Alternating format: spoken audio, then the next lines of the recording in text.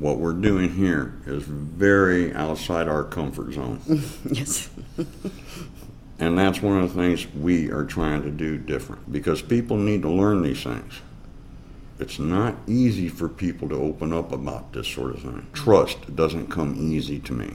It is. It's very hard to know who you can talk to and who you can be honest with, because a lot of people in my past, my experiences were that the more people know about you, the more judgmental they become.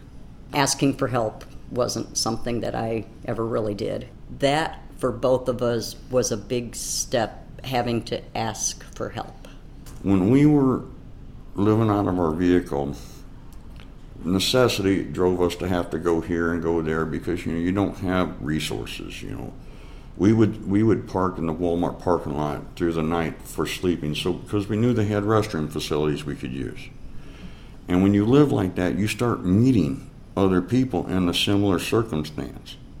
And I was astounded at the number of people with vehicles and such. So typically if you saw them, you wouldn't even know that they're suffering in this way. And they're all around us. We were them, and I never understood any of this. Mm-hmm. But I got a pretty good grasp of it now. I don't think I ever even really considered people being homeless. It wasn't anything that I ever thought about. I wasn't a person who was going to be like, oh, there's homeless people out there, I should do something to try to help them, because the thought never even crossed my mind.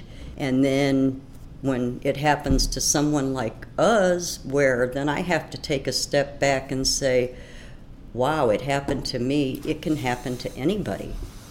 Because I would have never in a million years dreamed that I would end up homeless.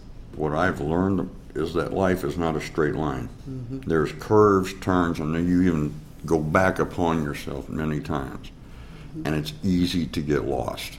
Mm-hmm. To take one misstep, to take one wrong turn, left when you should have went right. And so to stereotype all these people and say they're this, or this, I can't tell you how wrong that is. Bad things happen to good people, and it ain't through no fault of their own.